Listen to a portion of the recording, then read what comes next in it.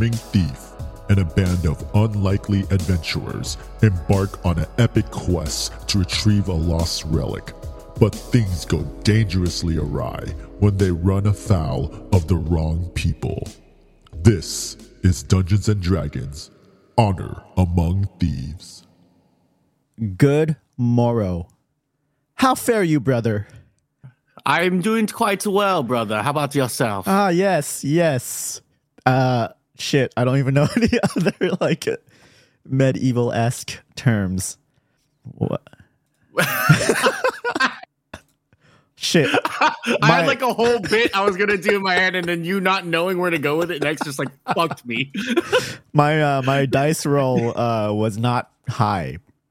Yeah, intelligence check. Intelligence check was 0. It's impossible to roll that, I believe, but you managed it. Oh shit. Okay, this is gonna go well. Hear ye. We are talking about Dungeons and Dragons: Honor Among Thieves. We went from video games to tabletop games. Let's go. We're covering everything here. We're going backwards in time. So real quick before we go into the cast, I will just say, like, just to lightly talk about this movie before we dive into it. Okay.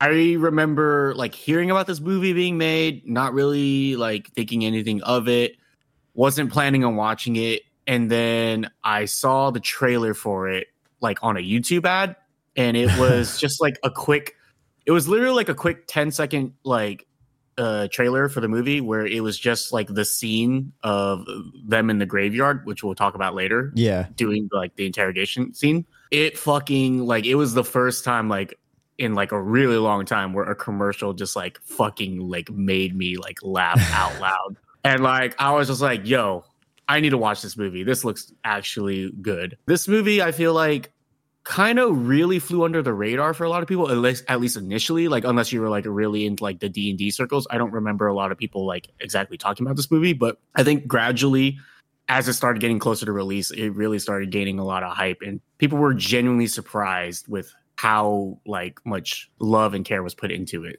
So when I heard they were making this movie, I thought it was going to be like a more serious like adventure movie, like the World of Warcraft movie or something like that. Yeah. So then when I saw that it was like a comedy, I was like, wait, what? Like this is kind of throwing me off. I didn't really want to see it that bad.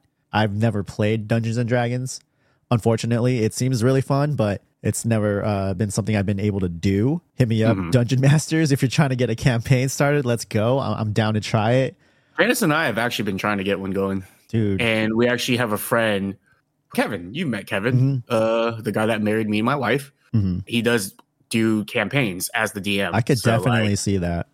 Yeah, no, we're trying to get something going with him. So maybe we could do like a virtual one. That would be sick. But yeah, wasn't like super hyped for this movie. Wasn't something I was going to watch in theaters, but the reviews came out and people started like really praising this movie and saying it was like super good, super funny. So that kind of intrigued me. But honestly forgot about it until I was perusing Amazon Prime the other day and I was like, oh shit, this movie's on here. So decided to check it out. And now we are here doing a podcast about it. All right. So who's in it? I don't know. I forgot what his name is and his character's name is. Is it Edgin? Is it Edgin? Edgin? Oh. Edgin? What the fuck is his character's name? Chris Pine's character? Yeah. I have fucking no clue. I'm not gonna lie. I'm just gonna say Edgin because that's dude. I'm fucking edging right now. Anyways, Edgin is played by the Chris Pine of Star Trek, Wonder Woman, and Don't Worry, Darling. Chris Pine killed it. Is it Edgin? Edgin? I'm not sure. I don't remember. I don't really know how to say it. How they pronounce it, yeah. For the podcast's sake, I'm either going to call him just Chris Pine or Edgin. Edgin. We'll go with Edgin. That sounds more Dungeons and Dragon-y. Yeah, Edgin. I feel like I would have noticed Edgin. I mean, it's just missing a letter to become edging, but whatever. Yeah. All right. So, yeah, Chris Pine, hilarious, charming as usual. Just charismatic as fuck. His hair really bothered me in this movie. I mean, as much as like the Don't Worry Darling premiere. Like it just didn't look like medieval, you know? He kind of just looked like a dude from our time dressing up as like a medieval I feel like that's character. like every like movie that takes place in like medieval times, though, right? Like every time I watch like a movie that takes place in like those kinds of times before like modern day plumbing, it's like, yo, these people are way too hot to look like this, like to be in this times like this. No, I time. disagree. Bro, It's his haircut, like, bro. The way his hair was just didn't seem very medieval. Well, I'm just talking about in general, dude. Like in general, whenever there's movies that take place in any situation where there's like knights and there's no modern day plumbing, it's just like everyone looks so clean. They have like unrealistic hairstyles, like what you're saying, or just like it's not even that his was unrealistic. It just looked modern. It looked like from this time. That was my issue. It was taking me out of the immersion a little bit. Mm-hmm. Granted, like there's other like trendy haircuts, but his in particular, I don't know why. It just threw me off. Holga, played by Michelle Rodriguez of the Fast and Furious franchise and Family Avatar. She was really good in this too. Yes, the blue one. The blue airbender. The airbender with hair. She does what she does well. And I feel like Chris Pine was just Chris Pine in this too. Yeah, like it's true. No one really did anything that was like too far from their actual personalities. Well, that actually to me ties into like what the movie is, though, just because like, yes, they're playing characters, but like the whole point of like Dungeons and Dragons and playing like you're portraying your quirks through this character, and like, yeah, it does feels like a bunch of people playing like LARPing essentially, I see what you're saying. And I think that works to this movie's advantage, in my opinion. It does, but if you're unaware, which maybe most people are, you know what I mean? Like, I think that's more of a wink, wink, nudge, nudge to those in the know. But for the general population, like for me, going into this movie, I was just going into it as I know nothing about Dungeons and Dragons. I'm not basing anything in this movie off Dungeons and Dragons. I am just going to watch this movie and whatever it gives me, it gives me.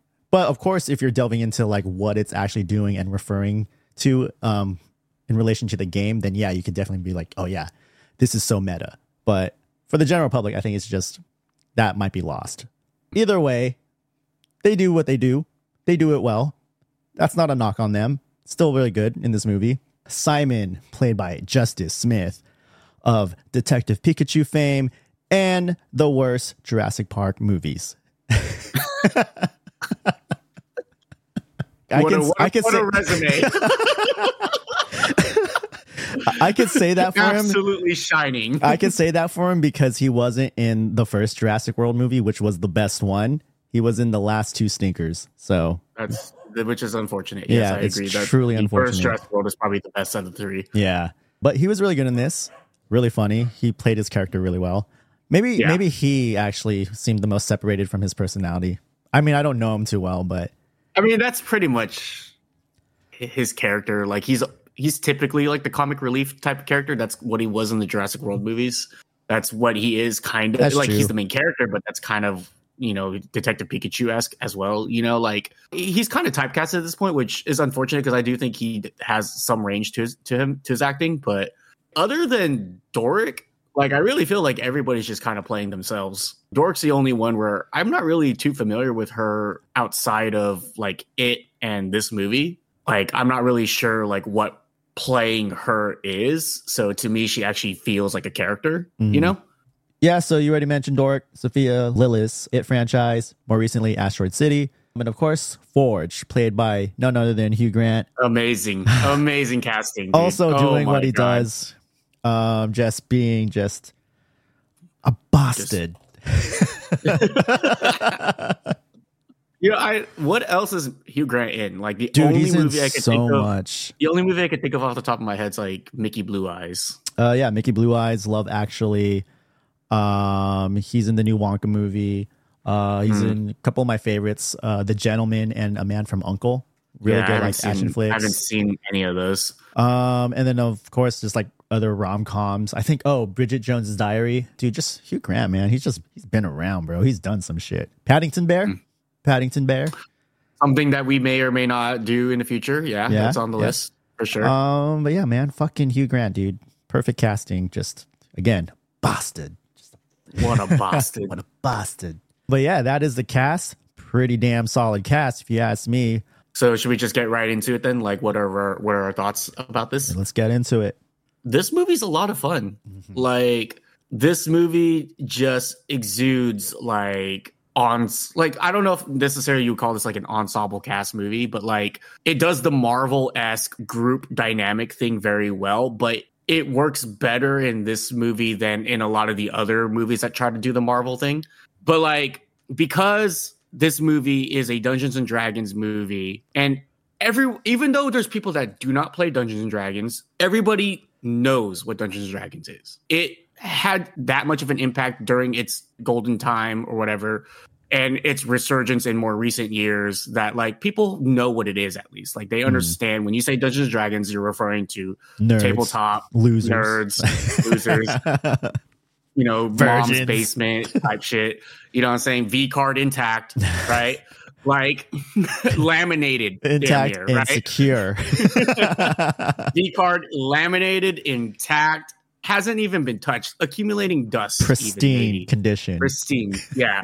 But people know, right? So like you can understand that like these characters are kind of like a foil, and even though it might not be obvious, they're kind of like a foil of what it's like to be in a table with your friends and then just like doing things as they kind of happen or making decisions as they happen. And like I just really like enjoyed the characters and how they played off of each other. I really think the actors all did a good job, and like how the movie goes about setting things up and having them interact with each other. Like it really does feel kind of reminiscent of that, even though we're supposed to believe it's just a world and it has nothing to do with the actual game. You know, usually when we talk about movies, the biggest thing that we praise typically ends up being like the cinematography, the sound design. This is one of the movies where I really have to praise like the writing. I'm not going to sit here and say it's perfect. I'm not going to sit here and say that it's the best written movie I've ever seen, but like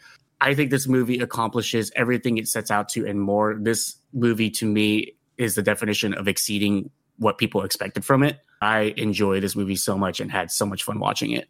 Yeah, this movie was a lot more fun than I expected it to be. It seemed like almost every fucking scene there was something to like laugh at. Like it was just chock full of jokes, but they weren't like stupid jokes either. They weren't just like really low hanging fruit jokes. They were like genuinely like witty sometimes, and just like the action scenes were incredible in this movie. That's like one of the standouts for me for sure. It's just the fight choreography was like super dope. Like it felt so like visceral and fast and just crazy. It felt like an action RPG, you know what I mean? Where you're just button mashing and it's just like going from like enemy to enemy, like auto like targeting and shit. And just to praise the writing some more, like it really felt like the characters when they interacted with each other, it felt like when you're playing an RPG and you're getting those like party like bonding dialogue like throughout like playing the game, like you're just like going to it like when you're traveling and you just have those conversations. That's kind of what it felt like. Yeah. So they did that really well. Like I said, I kind of watched it from a scope of I don't know anything about Dungeons and Dragons, so I'm just gonna watch the movie as it's presented to me, and I don't think anything is lost if you don't understand Dungeons and Dragons. From what I've read, the nods and the lore and stuff they took from Dungeons and Dragons was super well done. So in that aspect, I really wish I did know more about Dungeons and Dragons, but I don't think it was at all necessary to enjoy this movie. Like this movie is just so well done. It's fun. Its pacing is really good. And it's just, it sucks you into what's happening. Like, I don't think the story is anything like super deep, but it doesn't need to be. This movie is not deep. This movie doesn't try to do anything where like, even like the emotional points in the movie, it's nothing that like you're going to shed a tear over. You're not going to cry. Like, I mean, there is like one part of the movie that I would say is probably like relatively sad. Yeah. But like, even that, like, you know, everything's going to be fine in the end. This is like a movie that to me is very comfortable. Yeah. Like you kind of know going into it that it's all going to be okay. And that's fine. Like, I don't think it's trying to reinvent the wheel, you know? Not at all. Like, I really genuinely think this movie just went in with the intention of, one, doing the subject matter justice, and then two, creating something fun and engaging for people that are familiar with the with Dungeons and Dragons and people who aren't familiar with Dungeons and Dragons. And it's able to walk the line very well between fan service and in service of the movie. Some of my favorite nods to Dungeons and Dragons. And again, I'm not a Dungeons and Dragons player. I've never played like an actual campaign, but I've watched a lot of Dungeons and Dragons campaigns through like YouTube channels that I enjoy. One of the things I've heard people talk about in their analysis of the movie, and it's one of my favorite scenes in the movie, is the very beginning. Okay. Where the backstory. Egan is recounting like his backstory. Yeah. So this is a really good exposition dump. And normally this type of thing shouldn't work. Show the audience, don't just tell the audience. But because it's his backstory, which is a very common thing that you do at the very beginning of your campaign, is you tell who your character is and you say their backstory, right? So, okay, it makes sense within the context of the movie. All of it ends up being just a big ploy to stall for time until Jarnathan comes in, which fucking hilarious, by the way. The name Jarnathan alone. Shout out. It's like a big fucking crow thing. Shout out to Jarnica. That's exactly what I thought of when I heard Jarnathan. Yeah. That's Matt's nickname for my wife. For those that don't know. Yeah. Her name's Janice. Every time he was saying that name, and he said it like fucking 4 or 5 times in that scene alone, I was dying. Dude, fucking hysterical.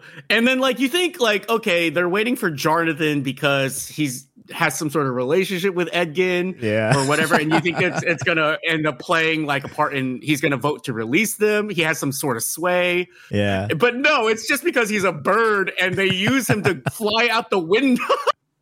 Like this movie does, like it plays with your expectations. That so shit was well. So funny. I dude, fucking, and then when they fucking crash and he's just fucking dead.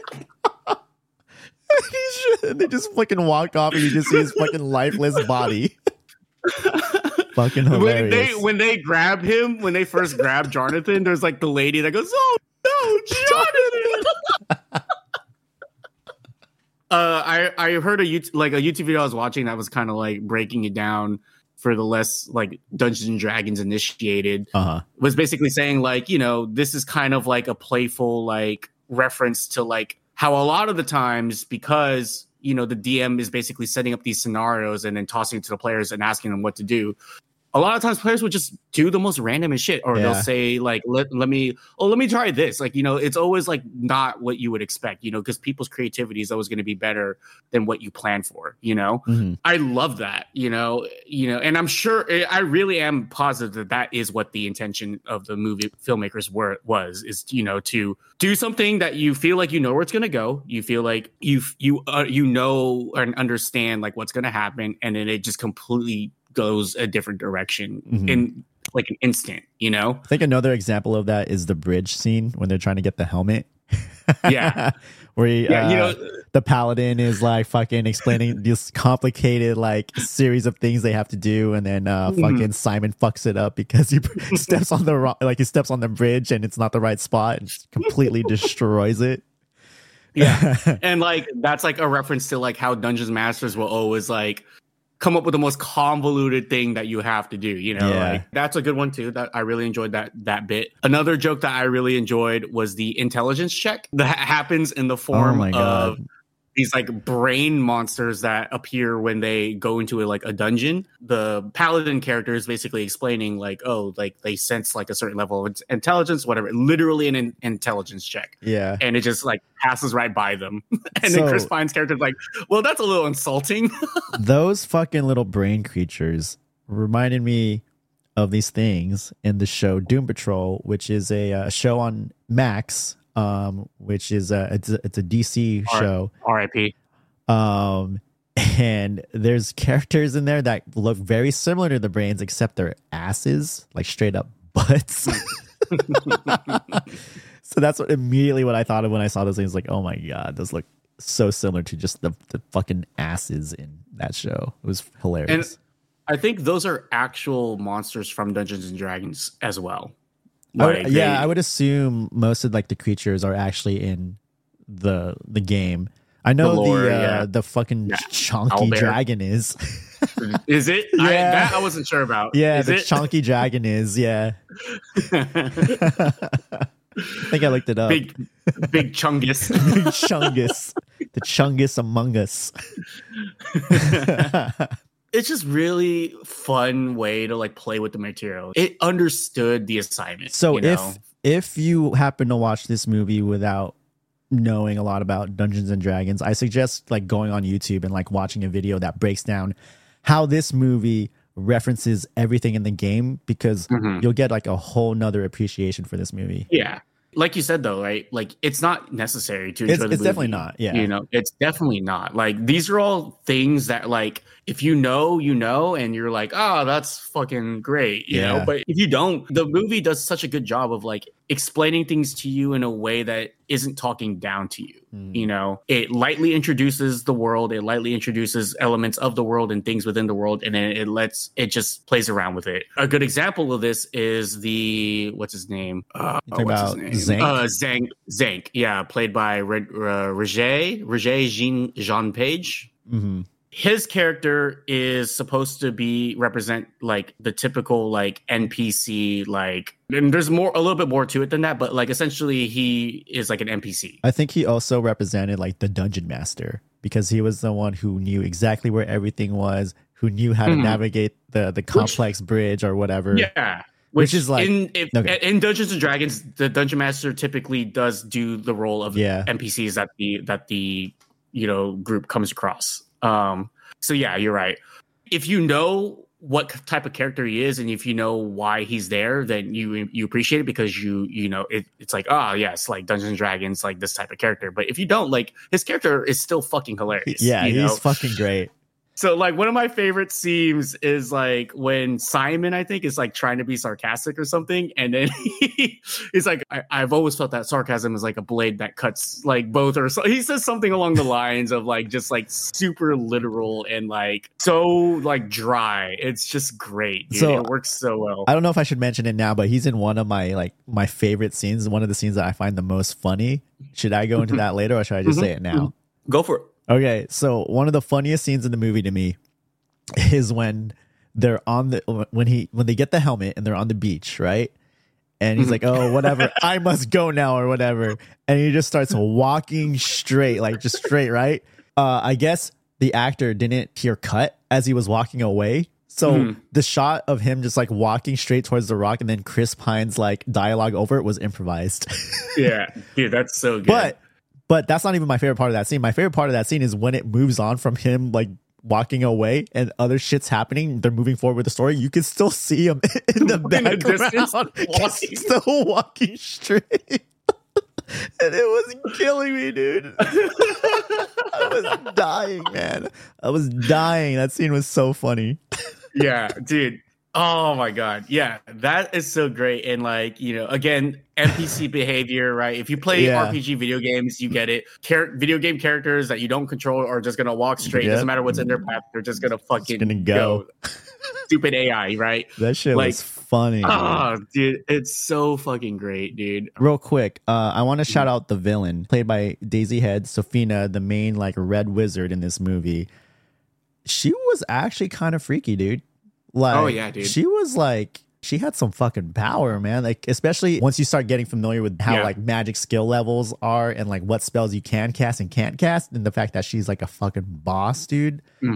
Yeah, she was like a fucking legitimate threat, and she was fucking creepy too. Like the fucking like one, I guess, sort of jump scare is when Doric is like the fly and she's like listening in, and then she goes like, oh, there's like a shapeshifter or whatever, and then she does that fucking scream thing and like points her out. And I was like, oh shit. Yeah. That was kind of creepy. Dude, that fucking scene, by the way, that whole sequence is fucking phenomenal, dude. It's a one-shot scene where Doric gets discovered in the castle spying as like a fly. Yeah. And then it basically follows her throughout the castle trying to escape, shape-shifting into different things. And it's all done in one shot, as a one shot. Dude. And it's fucking so good, dude. Has you on the edge of your seat, man. It was pretty. Oh, dude. Like, I was anxious during that whole thing. Like, even though you know that everything's going to be okay, because this is just one of those movies where, like, like the good guys have to win. Like, it does build the tension super well. There's another scene that, again, you know, the good guys are going to come out victorious in the end. You know, this is just not one of those movies where tragedy is the currency here, right? Yeah. Like the fucking heist scene. Oh, where they that's such a good one. Yeah. You know, the scene where they're trying to basically get a painting that has a portal into the castle, and they have to be able to get it onto a cart without the soldiers who are guarding the cart noticing. And this whole scene is just fucking great, dude. The writing behind it, the planning of it, the way it works and how they get it to work, it's just so good. It's just so well done. Even when they run into like a few hiccups, the way they like navigate around it was also pretty well done. But I also like that scene because prior to that, they used that staff, the hither, whatever it's called. Hither, thither. I don't remember what it's called. I don't know. But that staff. So when they introduce it, they use it to get out of, to escape the chonky dragon, right? Mm-hmm. I feel like typically movies would then abandon that device. Like, oh, we used it. We you know, it served its purpose. No, they use it again in another really clever way. Oh, yeah, dude. You know what they say? Chekhov's hither, tither, you know? Hither, tither. Walking stick. I don't even know if that's what it's fucking called. Tether, heather. I don't know, man. The fucking stick. The portal gun. Yeah, I was going to say, like, I wasn't sure if that, like, item was, like, a thing from Dungeons and Dragons. Think they made or if it's it literally just a reference to Portal. Yeah, I don't know. Because it literally is portal gun, you know, just in staff form. I will say this about the villain, though. Are you familiar with who Kate McKinnon is? No. Okay, well, she's from SNL. She was like one of the stronger cast members in like the newer seasons. She's in she was in the Ghostbusters movie, the all-female one that like flopped. Ooh. Yeah. But anyways, Allie pointed out as we were watching the movie that the villain kind of looks like her. And if you know her and some of her characters that she played on SNL, it like just completely like ruined her scariness for me now. Because it just looks like Kate McKinnon in like crazy makeup playing one of her weird characters. No, I do agree with you though that she was very terrifying, and the way they use her is very good actually for someone that doesn't really speak, doesn't have a lot of backstory, doesn't have a lot of backstory. Motivations aren't the strongest. You know what I mean? The motivations are evil for the sake of evil, which is never a good character trait. Yeah. But I mean, for some reason, it kind of works here, you know. But let's talk about the real villain. You know, let's talk about the actual villain of this movie. Bastard. That bastard. That bastard Hugh Grant. That fucking cunt. That fucking twat, mate. Dude, every fucking time Hugh Grant is on screen, he's a twat. He's a twat, but he steals the fucking show, dude. Yeah, he does. Steals the fucking show. Like, he was phenomenal in this movie. Oozing all over the fucking screen, dude. Yeah. Like, with just charisma, charm, just fucking piece of shit eating grin. Yep. Like, everything about him. Just smug. But it fucking works so well where you're like almost kind of rooting for him because he's just kind of likable. Like, he does it in such a way where it's just like, you know, God, he would have, you know, I would have felt that way if he didn't say, I'm not going to give you your daughter back. At that point, I was like, you're not very likable. No. But you kind of get it.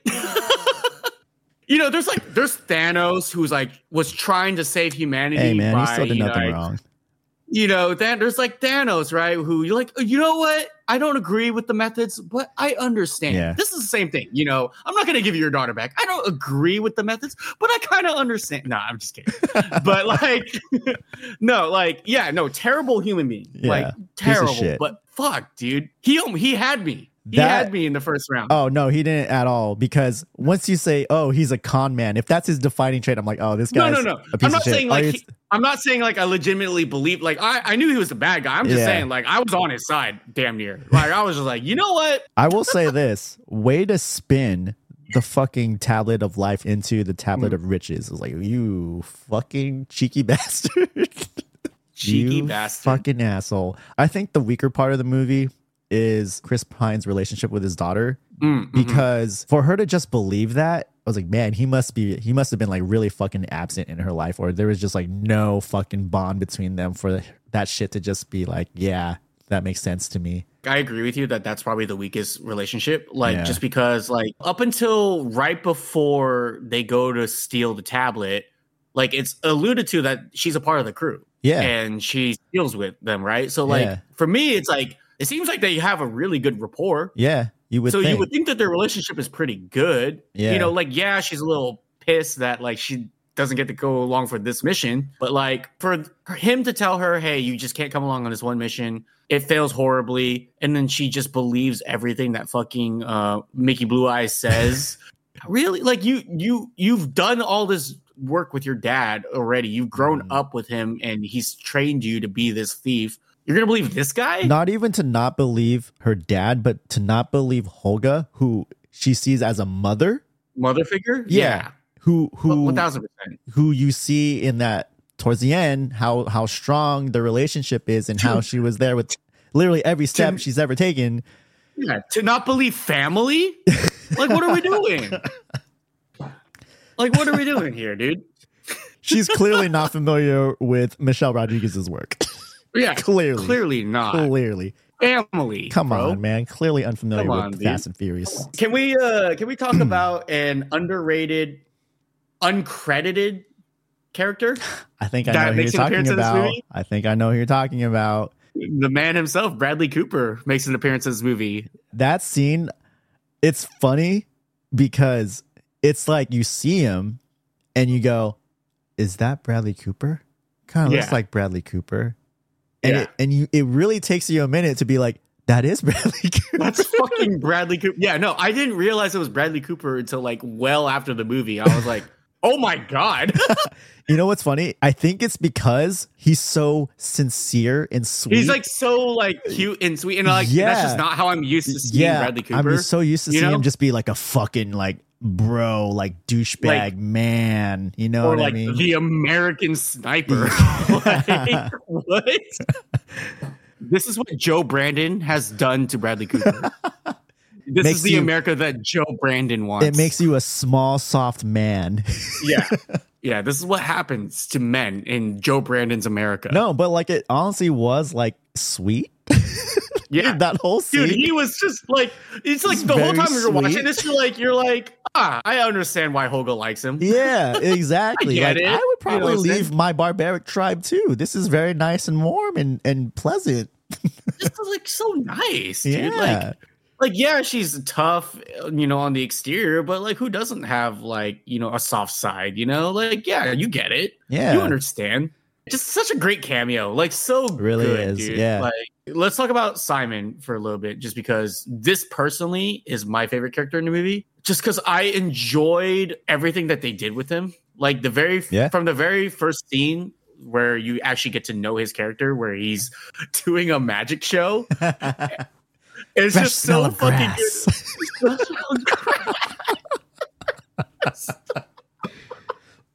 Like, it's just so good. Like, every shitty magician you've ever seen, dude. It's just so fucking good. Gave me the Prestige vibes. Yeah. Oh, man. Imagine him in that movie. Oh, my God. You know what's funny is he would be the only one that actually has, like, magical powers, and yet he would still... It would be the shittiest... tricks. He would still be the underdog against like Anglia or whatever their names are. Angel and fucking Bruce Wayne. Yeah, fucking Christian Bale and fucking Wolverine. Like, he'd still be the underdog with real magic powers in that movie. But yeah, anyway, like, he's just so good. Like there's comic relief characters that could really become annoying. Yeah. And like their comedy relief trope could be to their detriment sometimes. Yeah. Because there's some things where like they're funny for like the first few like jokes or whatever, but after a while it just becomes grating. There's always that risk. And I feel like with his character, he never got there. And that's great. I felt like every joke that they wrote for him made sense in the moment. And it worked. It never just felt like him just trying to get something off for the sake of getting something off, which I really appreciated. On top of that, I actually feel like, even though I wouldn't say that this movie's big on like any heavy moments or like emotional moments, I do think the story of him combating his like mediocrity and his like legendary bloodline, is like awesome. Like, it works in this context, and they don't spend so much time on it where it becomes like, okay, this is like this doesn't work. This isn't as dramatic as you're painting it out to be. There's just the right amount of drama associated with it. He's also the only character that experiences any like real growth in this movie. Yes, you're right. Chris Pine does a little bit. Like Chris Pine's character, you know, I guess it's more just remorseful. Yeah, it's not like growth. Yeah, really. okay, yeah. You know what I mean? Yeah, I feel you. To your point where you were saying like the jokes didn't feel like overdone or anything like that. They didn't even like use him as like a punching bag. You know what I mean? Like he was like Chris Pine's character was constantly trying to build him up, you know? It was like, no, you got this. You can do this. We didn't see him as this guy sucks because he just sucks. Yeah. We saw it as this guy sucks because he doesn't really fully believe in himself yet. You know what I mean? Like you knew there was potential there rather than like, oh, he's just a trash wizard. And like he sucks, but he uses humor to try to compensate for that, to try to get around it. Like it's a coping mechanism. Exactly. Almost. Yeah. And that's what makes his character work so well, is because usually a lot of times like the comic relief characters are just shitty. They think they're the shit. And they think they're the funniest thing in the world. And that's why they feel like they could just crack jokes all the time and do all these one-liners. He does it because he's just trying to cope with his feeling of inadequacy. And it works so well in this movie, in my opinion. And he's also dealing with the failure of him not being able to stop the time spell at the very beginning of the movie, which sets all of this shit in motion.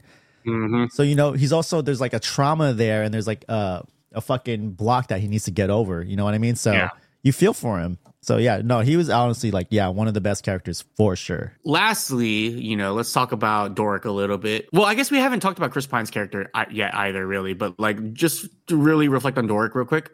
Like, I think Doric, out of all the characters, I think we have the least amount of like time / getting to know her and really getting to see the depth of her character. For what there is, like, she is a very interesting character, and I think they really implemented her well. Like I said, she has one of the best scenes in the movie where she has a couple actually. So that scene where she's running away, she was huge in the reverse heist scene. And then her fucking beatdown. Dude, the owl bear. Yeah, the owl bear, which was so fucking like Avengers coded, the way she just fucking wailed on him, dude. They one-upped Hulk and Loki with that one. And it was hilarious because like she beats the shit out of her, then throws her into the building. The building then collapses on her. It's just so fucking funny, just so extra. Total, like, it's like SpongeBob levels of like escalation. You know, it's like when Squidward bikes off a cliff and then he just explodes. You know, it's like that level of just like escalation is great, dude. So there's like also like a romance between her and Simon, right? But like this movie does things a little bit differently that make it stand out and work a little bit better than other things that do this. You know, where a lot of times you're like, okay, forced romance, like it's unnecessary. We don't need it. Yeah. It's not really a romance, right? It's a romance, but it's really not. Like they dated in the past. They acknowledged that they dated and that she didn't want to continue because he was just not confident in himself, which, that's like a lot of girls experience with a lot of guys where tip and trick for all you guys out there. Like the whole self-pity thing does not work. Don't ever try it. Here's some dating advice. Don't pity yourself. Pity the fool. Yeah. Pity the fool. Pity the fool, exactly. Not yourself. Yeah, shout out Mr. T. Happy Black History Month. But no, this movie does platonic male-female relationships very well. Again, we go back to Edgin and Holga, right? You would think there would be like some sort of romance that blossoms between them, but no, they're just like the furthest thing from it. Yeah, they're just like partners, dude, and like everything. Partners in life. Homies. Yeah. Bro. Ride or die. It's just the dynamics in this movie work so fucking well, dude. Like so well. And like the relationships are believable. They're relationships that you like grow to love. Like you almost feel like through watching the movie that you're a part of this group too, you know? So Elgin's character, again, don't know if we're pronouncing it wrong. Edgin, whatever. Edgin, sorry. I threw an L in there. The Bard. The Bard. The Bard. With the indestructible fucking mandolin thing. Yeah. That thing would not break. Again, this is a character that's risky, especially in these times where like people are kind of tired of like the Chris Pratt-esque, like charming, lovable goof. I'm gonna say it 100%, like goof, right now, right here. Character. Chris Pine has way more riz than Chris Pratt. I agree. Way more. I agree. Like you see it, right? Like Yeah. Chris Pratt's almost like overstayed his welcome. It's just like people were into it in the beginning with the very first Guardians of the Galaxy. It's like, oh, okay, like this is like a new kind of hero. But now it's like the standard, right? Yeah. And now it's like, okay, Chris Pratt's kind of a part of the problem. It shouldn't work because Chris Pine's character honestly isn't that different. Like he could be played by Chris Pratt essentially. I don't know, just something about how they wrote him and how Chris Pine executes. It works. And it's like, yeah, I'm rooting for this guy. Like, he's not the greatest of characters. And like, they don't develop his backstory all that well with like his family and his daughter. But like, other than that, like, he's fairly likable. And it's never to the point where he's like too likable, where you're like, you feel like the movie studio is trying to pull one over you. He feels natural, you know, he feels like he has his quirks, but he feels like he has his human parts, you know, like you said, you alluded this earlier with Simon. He's really just trying to rally the crew and like he wants the best for everyone, but he wants the best for everyone in a way because he knows that wanting the best for everyone is going to serve him. Yeah. He's still selfish, but it's like a very likable kind of selfish. Yeah. He, you know, encourages Holga, who is his partner. So he does care about Holga, but like encouraging her and just being supportive of her also benefits him because she will be at her best in the battlefield. Encouraging Simon will make sure that he's at his best and his plans that involve magic fall through, you know, or go through. They did it in such a way where like, yes, he's selfish. Yes, he's the Han Solo type of like just improvise a plan on the spot, but it's in a way that is very likable, but also very like the character. It's a great foil to Forge, who uses people to get what he wants and will step on them. Chris Pine's character will uplift, and he wants you guys to get the win together. He wants everyone to get theirs, whereas fucking bastard Hugh Grant's character just wants to win himself. You know what I mean? Fucking bastard, dastardly bastard. There are some great jokes that they do with him, man. Like there are some great humor moments that work with him. The whole bit with him drinking the tea and it's like super hot. I thought it was so fucking so that he has her use a fucking spell or whatever. Cast magic. She sticks her finger in and is like, did not know you were gonna do that. Like I would prefer you didn't stick your finger in. It's a really obvious line. But it still landed for me is when he gets Chris Pine's character in that trap, right? He's like, oh, I can't bear to see you die, so I'm just gonna leave the room. Yeah, like super obvious, but again, Hugh Grant funny, just his delivery nails it, dude. He nails it. Okay, like let's be honest, like this movie isn't high on the substance scale. There's not a lot of substance. Yeah. But with what's here, they do such a great job with it. Things that shouldn't work, and things that you feel like you think you know where it's gonna go, it goes in a different direction. I want to spend some time and talk about my favorite scene in the entire movie. Okay. And I hope it's yours too. The graveyard scene. The scene that got me to watch this movie to begin with. Let's get to the first body they raised from the dead, right? Yeah. And they're still trying to establish the rules of the questioning. Took me back to fucking Austin Powers and Mustafa. Yeah. He's asking him the questions. The truth serum. The truth serum, yeah. No, you asked, are you serious? Which is a new question in a new line of questioning. That shit was so funny. But no, the graveyard scene was incredible. Yeah, them coming back to life just like so fucking funny. So sudden, dude. Sudden. And then just the way they just die. Just the fucking bickering back and forth. And then like people asking questions on accident because they're talking to the other person. Oh my god, dude. It's just so great. And then just the mystery of where the fuck did the I don't even remember what they're looking for. The tablet, right? Is it the tablet? They're looking for the helmet. The helmet right? That will nullify like the spells. Yeah. So like the mystery of the helmet and like just following it along. It all worked so well for me. Like this scene is just fucking hysterical. The guy who died just by getting out of bed. Yeah. Like or getting out of a bathtub, right? Like or something like something. Yeah, he was in the bathtub. Yeah. He slips on like the bar of soap. Yeah, something like that. The guy who's like beheaded immediately. It's so fucking You know, good, I dude. was thinking about something. You know how, so Simon just had that little like ring thing, right? That could just do that spell. What if, spoiler, again, if you're watching this, you've already seen the movie, at the end when Holga's dead, if he didn't want to use the tablet, like, couldn't he just use that ring and then just not ask her questions? Nobody would ever have to ask her Just a question. don't ask dude. her a question. So, okay, so real quick, there was a YouTube video that I was watching because I didn't have time to rewatch the movie again before this. Okay. So I'd already seen it twice. I just wanted a refresher, so I watched like a movie that like summarized it. And he brought up a really funny point of like if there was to be like a potential sequel, them recruiting the one that they left alive because they didn't ask him the final question, and then they just don't ask him the final question. Like he ends up becoming a member of the group or the party. That would be funny.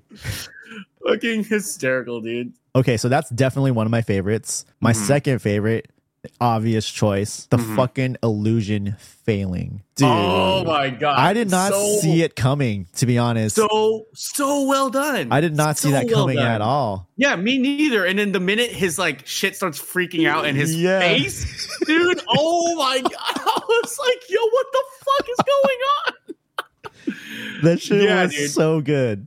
Yeah, amazing, dude. They nailed, like, again, like this movie does so many things well to subvert your expectations. For a movie that's super predictable, there's so many things about it that are not. This movie did not have to be this clever. Yeah. They did not have to go that hard, but they did it. Viagra hard. Like they went there, dude. Like cut diamonds hard, bro. Oh my god, dude. Yeah, no, like it's just a really clever, fun movie. And like even if you're one of those people who's like, oh, I saw all of this coming, it's like you have to at least appreciate the creativity, right? Even because, if you like, did see it coming, the way they delivered it to you, phenomenal. so great, dude. Just so amazing. Like another one of my favorite scenes is the whole dungeon thing with the Chungus dragon. Like just everything about that was just handled so well. The fight scene choreography with that, to them running away from the dragon, utilizing the hither tither, whatever it's called.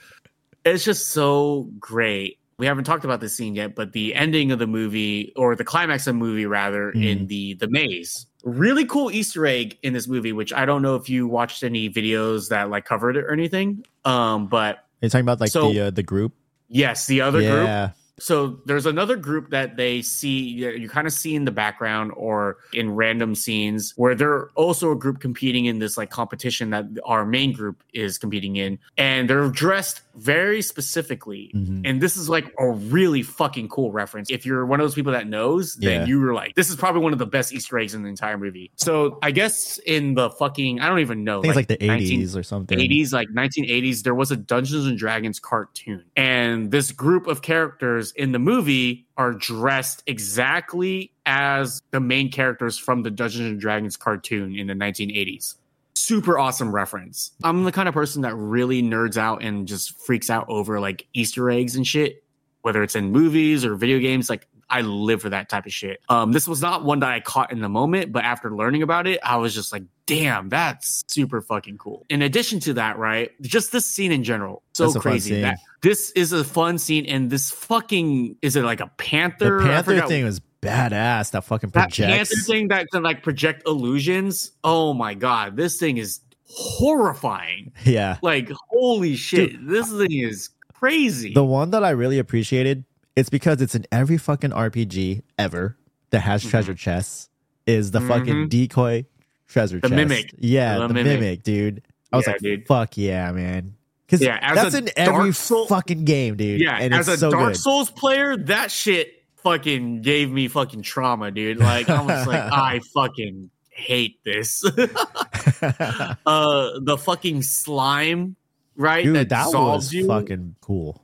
That scene was sick. What a great scene. Like, so there's a scene where the characters like need to like get underground to escape the maze, and they go into the slime voluntarily just for Doric to, you know, transform into like a small creature and then get out through her fingertips. Yeah. Great setup, by the way. Awesome setup for that. And then pull them out. But what like, a clever way to use her power to utilize something fucking that could kill them, right? To have an element of danger in an escape. And like, talk just about like about it, dude. Just such great execution, and like, you know, like she had to be perfect, right? Where she goes into the slime and she has to position herself to where her finger is literally just at the very edge of that slime. Otherwise, she risks dying, you know? Yeah. If she transforms as like I forgot what she transformed as, like A was snake, like I think. like a, yeah, dude. Yeah, so well set up. So awesome, dude. Such a great scene. Is there anything else you want to glaze this movie over? Are we done glazing?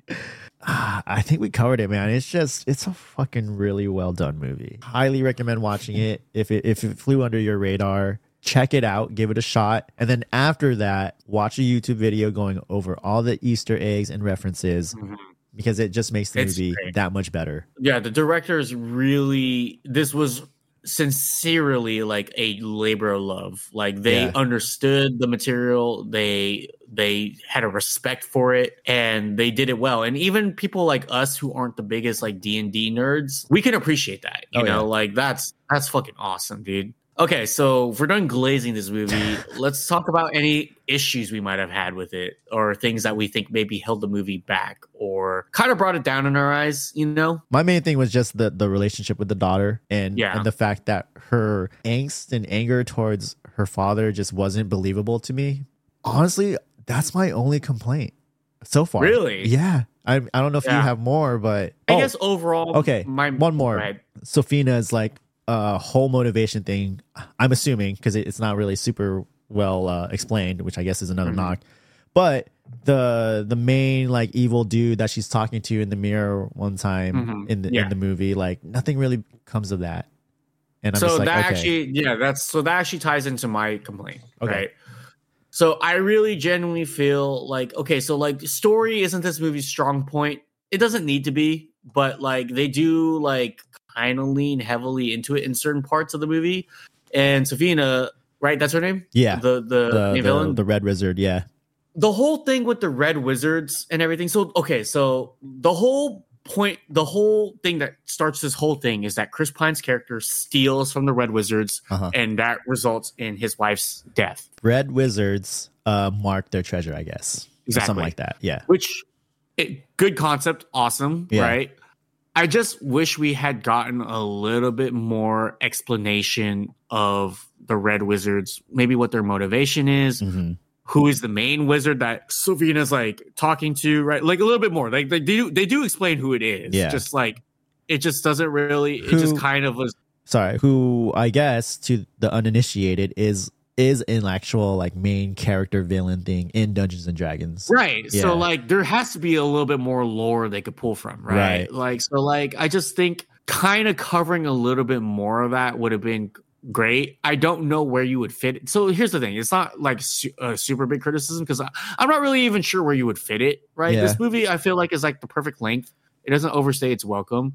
So I don't necessarily want to add on to its length. So you might need to sacrifice something. I just don't know what you would sacrifice in order to get this. But for me, even though I don't necessarily think this movie needs heavy story beats or like emotional attachment to what's happening, it would have been the cherry on top of everything. Like, great action, great comedy, great story on top of it. Oh my God, this is like a 5 out of 5. But because it is a very conventional good versus evil type story that doesn't, you know, do anything that like is like very like captivating. It doesn't need it. The movie succeeds really well without it. But if it did have it, this probably could have been a 5 out of 5 for me. I might be spoiling, you know, my score for it, but like not to compare it to this per se, but like something that does this kind of thing better is something like the Avengers, the first one, Infinity War. If you saw it for the first time, that ending to that movie shocked you. You're not used to something like that happening where the heroes don't win and the movie ends on like a bummer. So like, I'm not saying this movie had to do that, but I'm just saying that you can have like these kinds of simplistic summer blockbuster type stories that are somewhat predictable, but still present something that like adds depth and emotion to the story that you're telling. You know, I don't really care that Sofina is doing this and it's going to kill all these people because she's just supposed to do that, you know? Yeah. Like there's no drive there. When you see her towards the end, right? And she's finally like doing like the spell with like the red cloud or whatever. I was like, okay, cool. Like her whole point of doing this was to get an army for that main dude that she's like trying to like serve or whatever, right? Like she's Yeah. gonna turn all these people into like the undead or whatever, and they're gonna be like their army, right? But then like they stop it. There's no like mention of that guy ever again. You don't see a scene of him going like, fine, I'll do it myself. You know what I mean? Like you don't get you don't get any of that. So you're just kind of like, oh. Instead the end credit scene goes to the guy in the graveyard that they left alive. Yeah.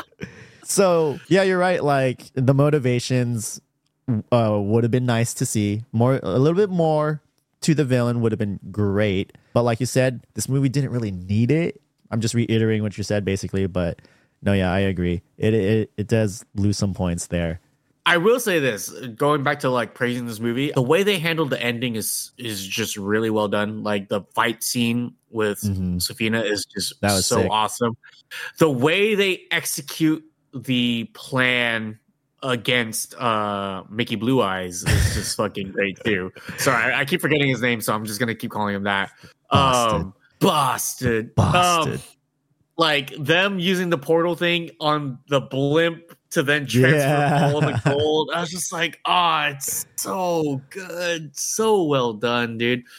To transfer the wealth to the people, like, and just come full circle from like him being greedy at the beginning of the movie and that resulting in his wife's death to now, giving it back to the people, and saving those people. Saving those people. And not only giving back to those people, but also using it as a means to get them out of the vicinity of the threat. It's things that you kind of expect to happen, but it does it in a way that's like, oh, that was a really clever way to execute that. Yeah. That's maybe not the most obvious thing that I would have thought of to get us to this point, but yeah, you did it. And it's like, it's great. Like it works. Yeah. Such a great movie. Highly rewatchable. That's what I wanted to ask you. So you said you saw it twice already. I intended to rewatch it today, but I didn't have time. Is it something that holds up with multiple watches in your opinion? Oh yeah, no, because it's just fun. Because you don't have to overthink things. Yeah, because after I finished it, I was like, wow, you know what? This is a movie that I could just throw on repeatedly and enjoy. You know what I mean? Like this is a movie that doesn't take a lot of brain power. It's nice to just have on and watch if you just need something to pass the time or just be entertained. Like I think this movie is amazing for that. It was this movie was made for like TV in the sense that like not in the sense that like it's like it doesn't deserve a theatrical run. It was just once it's done and it's accumulated as much of like its viewing as possible, through theater and people that buy the Blu-rays or whatever. Like you put this movie on TV, people are going to stop flipping channels. This is a movie you put on like fucking FX or you put on like TBS and you just have it run. Fucking people are going to flip channels, Freeform or whatever. Yeah. They're going to see this movie's on and they're going to stop and watch it. If I'm on vacation it's entertaining and I'm in my hotel and I'm looking for something to watch, if this movie is on TV, that's when I'm putting it on. This is what I'm going to pick. Yeah. This was made for TV in that sense. It's perfect in that sense. It's not grating, right? Like I think that's another big thing is like, even if a movie's all those things, it still has the possibility of being grating. Yeah. So like, for example, a movie that funny enough, my boss always complains about because whenever he goes to his parents, they're watching it for some reason because it always just happens to be on TV and they always just leave it on is Aquaman. Is it on TV that much? Aquaman? I guess so. So. So much that it's like a bit. Right, with my boss. Damn. Where he always says, like, whenever I come over, Aquaman's on. They're always watching Aquaman. That's interesting because in my recent travels and staying at hotels, I don't think I've seen that movie on TV. So that's fascinating to me. I couldn't tell you, but like this movie is so much better. This movie is not that right. So much better than Aquaman. Aquaman is not something like if it's on TV, I might watch it once or twice. But it's not something I'm like, oh, I want to I'm watching this. Like, no, this movie can get annoying, dude. Like, hell no.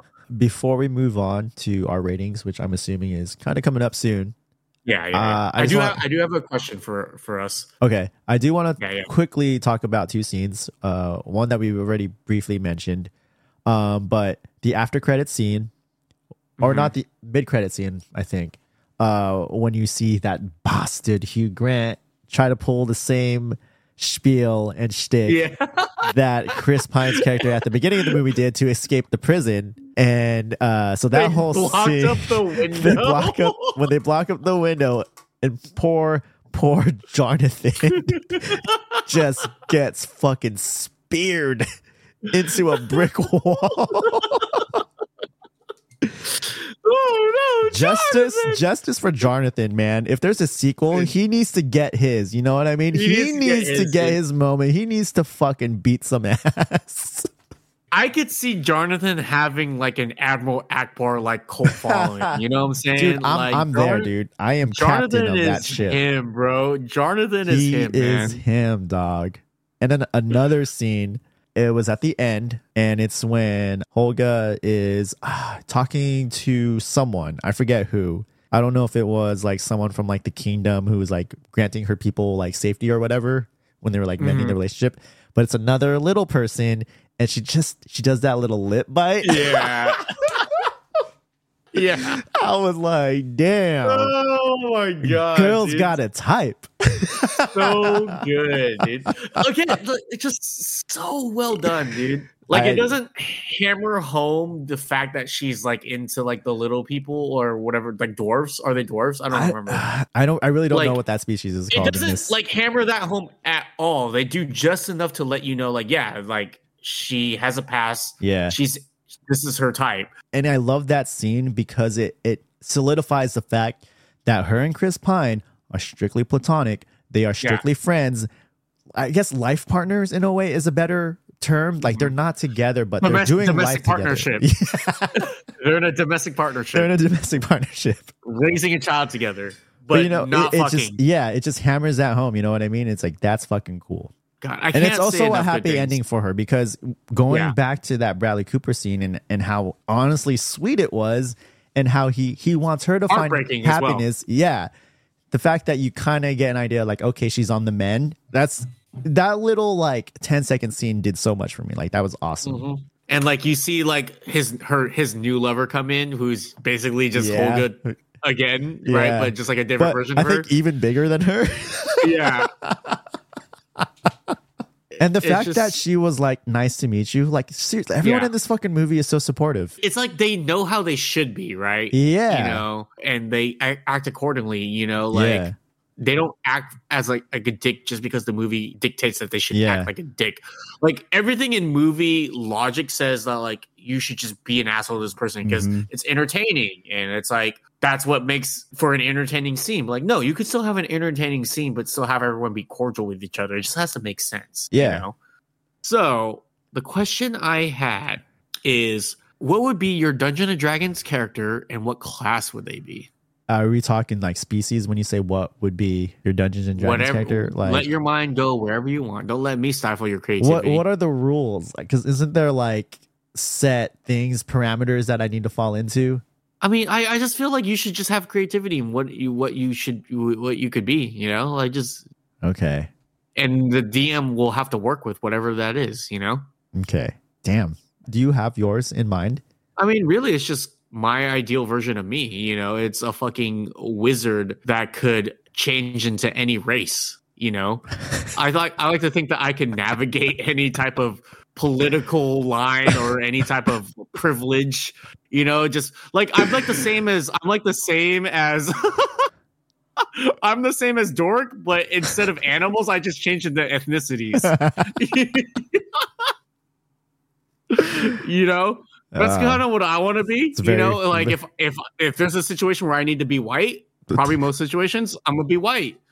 Situation where maybe I need to be fucking Wasian, whatever that situation is, I'm gonna be Wasian, you know, like, you know, just, you know, it's Black History Month. Maybe I'll turn black. Seriously though, like in the context of Dungeons and Dragons, it still makes sense. Like, so like even because races and I don't know how races work in Dungeons and Dragons. I would imagine it's maybe similar to like Elder Scrolls or something, right? So like if you could change to like an Argonian when you need to, is that a different species or is that a different race? I don't fucking know. If I could be a Khajiit, you know, I don't know. Are there Khajiits in Dungeons and Dragons lore like there is in Elder Scrolls? I don't fucking know. Fuck. Damn. I really don't know what I would be. So you would go wizard? I feel like I have to choose a different class. I mean, you were in a band. Would you be a bard? Yeah, okay. So I would be alchemy trio. I would be a wizard bard. Okay, yeah, wizard bard. A wizard bard who is half elf. Just half. One ear is pointy only. Dude, save some women for the rest of us, am I right? That's that's a dangerous combination. Yeah, I know. Can elves get STDs, you think? Only dark elves? Only the elves that practice the dark arts. Yeah. That's anal. Yeah. Oh, it's like the reverse, right? So like if you're an elf, it's anal sex that can give you an STD, not vaginal. You can get STDs from anal sex, dude. I don't know. Bro, AIDS? I've never done it. Oh, whatever. You know what's funny about AIDS? Is that the word aid is like to help, is to make you better, right? But then like they named a disease after it that literally fucking breaks you down. Yeah. Like crazy stuff. I would never have done that if I was them personally. Just saying. But anyways. Yeah. Yeah, I'd be a bard who is half elf, who is incapable of obtaining STDs. So, what's your band name? Magic and the Gatherings. Yeah, that's it. Magic and the Gatherings. Anyways, that's good. That's great. Obviously, the natural ability or whatever would be charisma. Obviously. So that would be my fucking character, a half elf bard who is incapable of getting STDs, maxed out Riz, and I will honestly fuck myself out of every situation. You're like basically a fucking succubus. Oh man, I'm sure every fucking musician wishes they had that power. To be honest, I think they often think they do, and it turns out they don't. Well, easy. You learn that lesson, and then you go on to play Live Aid before you die. Sure. R.I.P. Man. All right. Do we want to get into scores? Yeah. God, this has been the most problematic we've been. Jeez. So just yet. It might be, yeah. Crazy. Okay, so me personally, like this movie has its shortcomings, but like goddamn, like it doesn't miss when it hits. Before you give your rating, let me roll the dice, okay? Let's roll the dice. Yeah. Sorry. So according to the dice, I scored a 9. We don't. That's not on our scale though. It's not. It exceeds our scale. But it actually works out because my score for this movie is a 4 out of 5. Like I love this movie. I enjoy the fuck out of it. I think that even though what it lacks in substance and compelling story, it makes up for in just witty writing, clever setups, awesome characters, that are just fun to watch. Like this movie is just fun. Like the fun factor for this movie, I think, takes it over the edge to where I don't necessarily need to be compelled. This doesn't need to reinvent the wheel, like I said earlier, or like it doesn't need to do any of that. Like it's just fun. It's just so much fun that I could see myself watching this movie repeatedly, forever going forward, For me, this movie gets shaking the dice. A natty 4, baby. Natty 4, good reference. It's a natty 4, baby. It's not the perfect movie, but it's a damn good movie. Dude, one that I don't so good. Foresee myself like getting sick of the more I watch it. Like I told you, I wanted to rewatch it, and as soon as it ended, I knew I was gonna rewatch it at some point. This is just a fun movie, man. Like it's fun, and like it's one of those movies where the minute it ends, you wish you had more time with it. Like you wish you had more time with these characters. Let me ask you something then, because we both clearly love this movie. A sequel, One, Yes. do you want it? Two, do you think it could be as good? And if it's not as good, is that a disappointment? And should they stop after that? So yes and yes. Like, yes, I want a sequel. Like, I think this movie deserves it. From what I've seen, it did really fucking well. Mm-hmm. Like, I think it will get a sequel eventually. And two, as long as they have the same people directing it, like, yeah, I do think it could be just as good because there's a lot that they can pull from, and there's so much more they can do in this world. You know, it's different from like something that's like pulling from like a book series or whatever, because there's only so much you could pull from. This is not limited by that. Now, granted, they can't obviously use the same jokes they've used in this movie. And this movie does a lot of great jokes with the source material already. So to me, that would be the biggest challenge, is coming up with jokes just as funny, if not funnier, than the jokes that they made in this movie. Yeah. That would be a tall task. Would you want the same cast? Oh yeah, 1000%. There's a lot more potential too with the addition of the daughter being back in the group now, like doing something with her. You know, like I said, like there's a lot of opportunity to bring back characters, and I don't necessarily think it would be unwanted, right? Like Jonathan. Yeah. He just needs to get his, man. That's all I'm saying, man. He needs to have his moment, bro. No, yeah, I'm excited for any possibility of sequel coming for this movie. What about you? I definitely want to see more. Do I think it could be as good? I think that's a tall task. I would hope it would be just as good. And yeah, I would love to see the same cast. So mostly agree with you. I'm just skeptical because, again, I think they just nailed so much with this first one that I think it's hard to, have lightning hit twice. So they say. If they were to add somebody to the cast, right? Is there an actor or actress that you could think of that you think would do well in this type of movie or with this group of people? Do you have anyone in mind? Someone that I think could have a lot of fun in this type of movie with this cast of people, Robert Pattinson. I think could be kind of interesting to play kind of like not necessarily in the same vein as Bradley Cooper, because he was really more of a cameo. But I think I've seen Robert Pattinson in enough things where I feel like he has like a natural comedic element to him that I think a lot of people don't appreciate as much about him. But like him and Daniel Radcliffe are like two people that I could see playing like really weird offshoot characters in this series that would be hilarious. Daniel Radcliffe already kind of has done something kind of like this along the same veins is that show that I referenced in our Swiss Army Man podcast, Miracle Workers. Yeah. So I could definitely see him in something like this and playing well with the other cast. And then another one who's already been in something very much like this is Elijah Wood. Yeah. Damn, that's a name I have not heard in a long time. Those are like my three like darlings in Hollywood, right? Like Robert Pat, Elijah Wood, and Daniel Radcliffe. Like they always take like the weirdest fucking movie roles, and they fucking kill it. Like for the most part. And I'm not gonna say every time, but they fucking kill it. Okay, I think I have a couple. Zendaya. I think she has that dryness to her where she could play like a really funny like character, like a serious funny character. You know what I mean? Yeah, that's a really good one. Yeah. Might be a bit of a bandwagon pick, but I'm curious to see if Barry Keoghan can do something like super comedic. Barry Keoghan is definitely another pick that I definitely could see for sure working in this type of movie. Yeah, that would be really fun. All right, dude.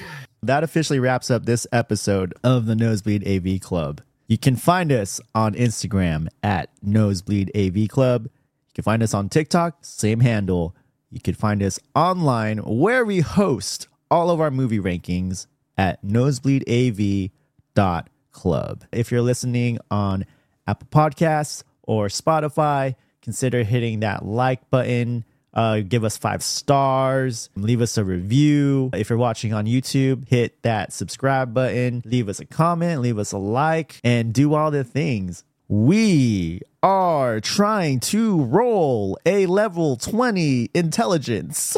So please do all those things for us. Never gonna happen. We are trying to obtain the tablet of riches. So please do all those things so we can achieve that and live our best life, unlike Forge, that bastard. With that, we bid you adieu. Fare thee well. Fare thee well. Fare thee well to everyone but Hugh Grant. Bastard. Bastard.